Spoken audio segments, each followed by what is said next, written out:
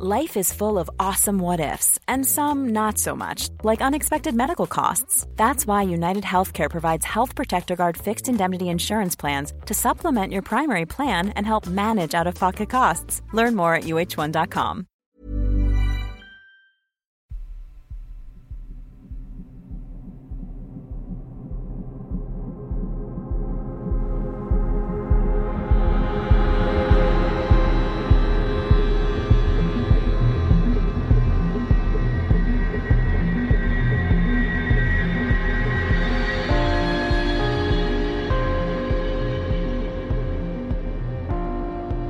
Hello and welcome to 31 Days of Terror, day number 7, and I have 3 spooky stories for you today, and story number 1 comes from Destiny.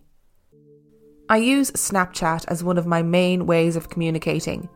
I've always had the fear of something catching the filter that's not a physical being. One of the first times that this happened, it was 2016, and the B filter was new on Snapchat. It was a fun little voice-changing filter, and I was sending videos to my cousin and pictures. And then the filter popped up on a small little face right in front of my chest. I flipped out, called my cousin, and said that I was done with Snapchat for today. The second time that this happened was probably a month or so later, and this sparkly pink dog filter was just too cute not to use. That was until I was recording a video of me lip-syncing to a song, and this face had popped up 2 different times in my video. And in the full video you can tell that I am freaked out by what was happening. One of the other times I had this happen was actually on a church trip in Tennessee at a college campus because they were away for the summer. I had bad vibes about the dorm we were staying in the first place, and I kept telling my friend that I knew something was there and it was going to let us know that it was there. And I tried to take this cute little picture of me where I was just chilling in the dorm, and there was this round blur, or what you might call an orb, with a dog filter over it, and I honestly couldn't believe that I had captured anything from this trip when I walked in knowing very well that something was in there. Yet I still fell asleep pretty peacefully while staying that entire week. My second story is a little more crazy. In the end, we had to dub this spirit or entity the copycat, and in the story you will understand why. My younger sister Bree loves to play games, and scared the living hell out of her 4 other siblings.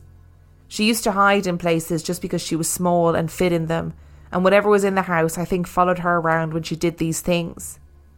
Me and my brother were sitting on the couch on Saturday morning getting ready to watch cartoons, and as we were watching cartoons we saw Bree peek up behind the couch, and the reason that we saw it was because it was in the reflection of the TV. We turned around really fast and there was nothing there. Keeping in mind the floorboards in the house, especially upstairs, creaked. Another time that the copycat had been seen was when my sister Shelby was in the bathroom brushing her teeth, and Bree for some reason loved to hide in the laundry baskets in the bathroom or under the cabinet. I heard my sister call from the bathroom upstairs, "Hey, that's not funny, I can see you." And when I asked who she was talking to, she said, "Bree, she's trying to scare me again." Then from downstairs I said, "She's with me in my room." I've never seen my sister run so fast downstairs and somehow not trip. Of course there were little things here and there peeking around corners, peeking around furniture, and even peeking at the end of your bed. Another big one that really made an impact on my older brother was Bree had gone up to her grandparents for the weekend, and my brother was playing video games in his room and had seen her run into his closet. I was in the upstairs living room watching a movie, and I asked, "Who are you talking to?" He said, "Oh, Bree, she won't get out of my closet." I calmly walked down the stairs and explained to him that Mom had just left with Bree an hour ago, and as calmly as he possibly could, he took off his headset, placed his controller on the TV stand and said, "I guess I'll just come and watch the movie with you." A wise move when you've got a doppelganger running around your house. Firstly, I never trust Snapchat filters. I haven't used Snapchat in years, so I don't know if they're like still the same or they've improved. But I guess it's like technological pareidolia, isn't it? They're designed to pick up faces, so there's certain things in houses or in like even in your clothes or on your person or in the room that you're in that will look like a face to the Snapchat filter. So I never really worry about Snapchat filters. I mean, the second story is indeed a little more crazy, and absolutely terrifying. Doppelgangers, small children, and anything that peeks around furniture or corners is inherently terrifying. I also love your brother's reaction of just, yeah, no, we're not going to do this. We're going to be really calm about it. I guess I'm just going to not do what I was doing and go and watch a movie with you. A lot can happen in 3 years, like a chatbot may be your new best friend. But what won't change? Needing health insurance. United Healthcare Tri-Term Medical Plans, underwritten by Golden Rule Insurance Company, offer flexible, budget-friendly coverage that lasts nearly 3 years in some states. Learn more at uh1.com. Hiring for your small business? If you're not looking for professionals on LinkedIn, you're looking in the wrong place. That's like looking for your car keys in a fish tank. LinkedIn helps you hire professionals you can't find anywhere else, even those who aren't actively searching for a new job but might be open to the perfect role. In a given month, over 70% of LinkedIn users don't even visit other leading job sites. So start looking in the right place. With LinkedIn, you can hire professionals like a professional. Post your free job on linkedin.com/people today. And story number 2 comes from Gwar. Now, I just need to say that I am very aware this is a Welsh name. I contacted one of my Welsh friends and I was like, please tell me how to say this name. And I know that I'm meant to roll my R in there, but I'm not able to do it. I'm not able to roll my R's. So I'm very sorry if I pronounced your name incorrectly. This is a story about an experience my grandmother had when she was a child growing up in the 1930s. She is now 94 years of age and still remembers it vividly to this day. She grew up in a small seaside village on the Isle of Anglesey in North Wales called Aberfraw, and it's filled with historic tales of Welsh folklore and has connections to the first Prince of Wales, Llewellyn the Great. She recalls going for a walk with her grandfather that summer's day up a country lane, which has the best views of the beach and the sea. They were sat on a hay bale just chatting away when she noticed in the distance, sat on the wall at the end of the field, was the figure of a small man, no more than 3 foot. She described him from the back as wearing a tall black hat, and he was holding on to a shepherd's crook, which incidentally too was much smaller than they are usually. She looked up to her grandfather and pointed towards this figure and asked, "Do you see that there?" She said her grandfather was silent for a while and stared in the direction she pointed. Being a young and inquisitive child, she said again, "I'm going to cough and try and get his attention." And so she did. Once she had coughed, this small man turned his head towards them. He just stared for a while and slowly and eerily slid off the wall out of their viewpoint. She said they would usually go home in the direction the small man had gone, but that day her grandfather refused and dragged her home through many fields, taking the much longer route home. She thinks now that this was to protect her in some way, as he must have been shaken from the experience. Now you may think that this may have just been a person with dwarfism, and that they thought they had a spooky experience over nothing. But years later, after her grandfather had passed, my grandmother's aunt brought this experience up with her, and told her that he told her aunt that he had recognised the small man's face. He was a local man who had died a few years earlier, and he lived but an earshot away from where this chance encounter took place on a farm. And no, he was not 3 foot tall when he was once alive. My grandmother's grandfather was a carpenter, and in those days made all the coffins for the village people who passed away during those times. They managed the whole funeral. I say this because she recalls that he had seen and heard many eerie things during his lifetime, but not once had she sensed fear in him like she did that day.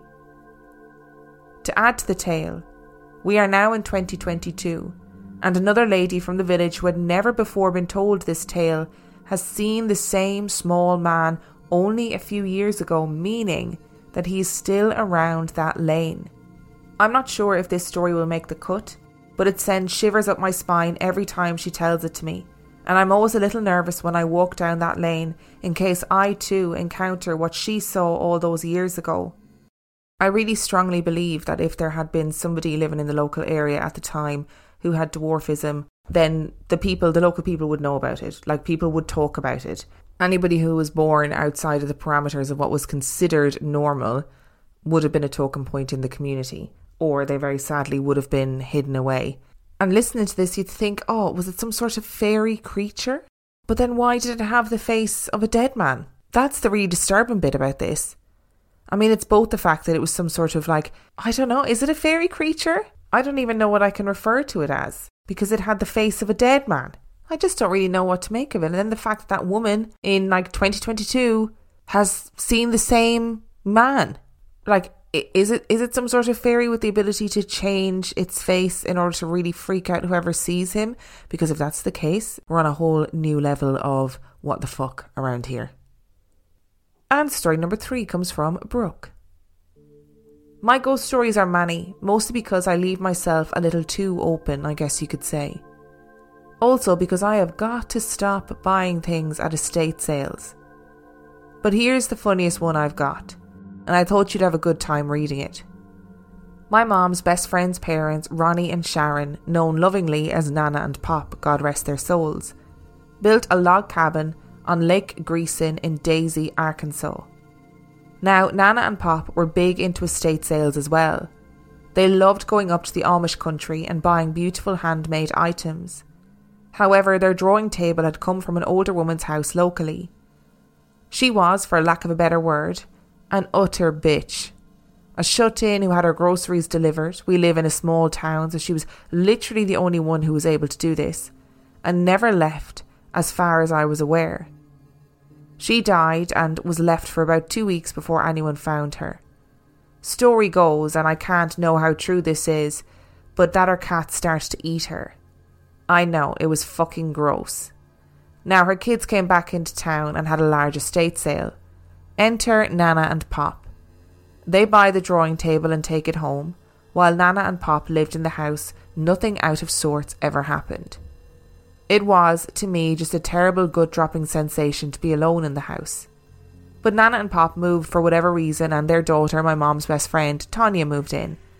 Tanya was and still is a kick-ass mom of 3 boys, Cole, Trevor and Elijah. These are their real names. And I don't give a fuck if they get mad at me, this house freaks me the hell out. Cole was the eldest, my older sister's age, about 6 years older than me. Trevor is 1 year older than me, and Elijah is the youngest of us, at 2 years younger than me. I was probably 6 or 7 when most of the activity was going on. Now we live on a fault line in Arkansas, just enough to move shit on your shelves and you not notice. So Nana had lips built onto the shelves so nothing would fall off. Elijah has ASD. He is wicked smart and wicked argumentative at times. Now we would of course spend the night at the log cabin often. Mom and Tanya would send us to bed early and they would have a glass of wine and complain about us kids and whatever else. Nothing really happened then, except for my mom repeatedly seeing an older gentleman in the hallway between the kitchen and the bathroom. Unrelated, but still, where the heck did he come from? Our story starts one fateful night that my mom did not stay with us. She went home and I spent the night. Elijah, Trevor and Cole all slept upstairs and I would sleep in the bed with Tanya on the bottom floor. Elijah was probably 4 at this point, and we hadn't yet received an official diagnosis on how his brain was beautifully different. But we'd all noticed he was not quite like us. At this point he would throw into fits like none other, hitting us, his mom and whoever else got in the way. This night Elijah had gotten into trouble for breaking something, so he was pissed. We all had laid down for the night, and like a fucking bomb had went off, things started flying from shelves and slamming into the opposite walls. Remember that part where all the shelves were lipped? Tanya, bless her heart, was trying to make sure we were all okay, and she called my mom panicking because this was not a normal situation. The entirety of this story is true. I swear to Jesus, I cannot make this shit up. My mom flies over, assesses maybe for a second and goes, "Alright, that's enough." My mom is a 5'4" Native American and Scottish mix, so she can be scary. And it stopped. I remember being so sudden because the old glass oil lamp that was bound for the wall literally stopped mid-air and dropped to the middle of the living room floor. This carried on for months. Whatever was in the house always stirred up whenever Elijah was riled up, like it was feeding off his energy. And Elijah became much worse whenever we were at the log cabin. They narrowed it down to being the drawing table but left it in the house. Mostly because they're crazy in my opinion. But any time she started doing anything, my mom would say, "That's enough," and she would obey. I have no idea why or how this worked. And if I hadn't seen it with my own eyes, I wouldn't believe it. Everyone says they have a healthy fear of their mom. But apparently, even ghosts are afraid of mine. Okay, 2 things about this story. First of all, when I die, I want people to describe me as an utter bitch. I want to be known for living in a big house all on my own and having loads of cats. And if those cats eat me when I die, so be it. You know, I'm going to be dead. I'm not going to care. That's definitely the legacy I want. But I also want to be someone like your mum. I want to be someone who even ghosts are afraid of, you know? I want to be someone who, if you are in a ghost house and you go, "Right, that's enough," then they stop. But on a serious note, it does seem that in these sort of poltergeist incidents that energy is very important. And if Elijah was neurodivergent, then potentially he had a lot of unexpressed feelings that maybe might have triggered all the poltergeist stuff going on in the house. If he's having these big outbursts of rage and kind of not feeling understood, then maybe it was fueling whatever it was that was flinging shit around the house, Goodo.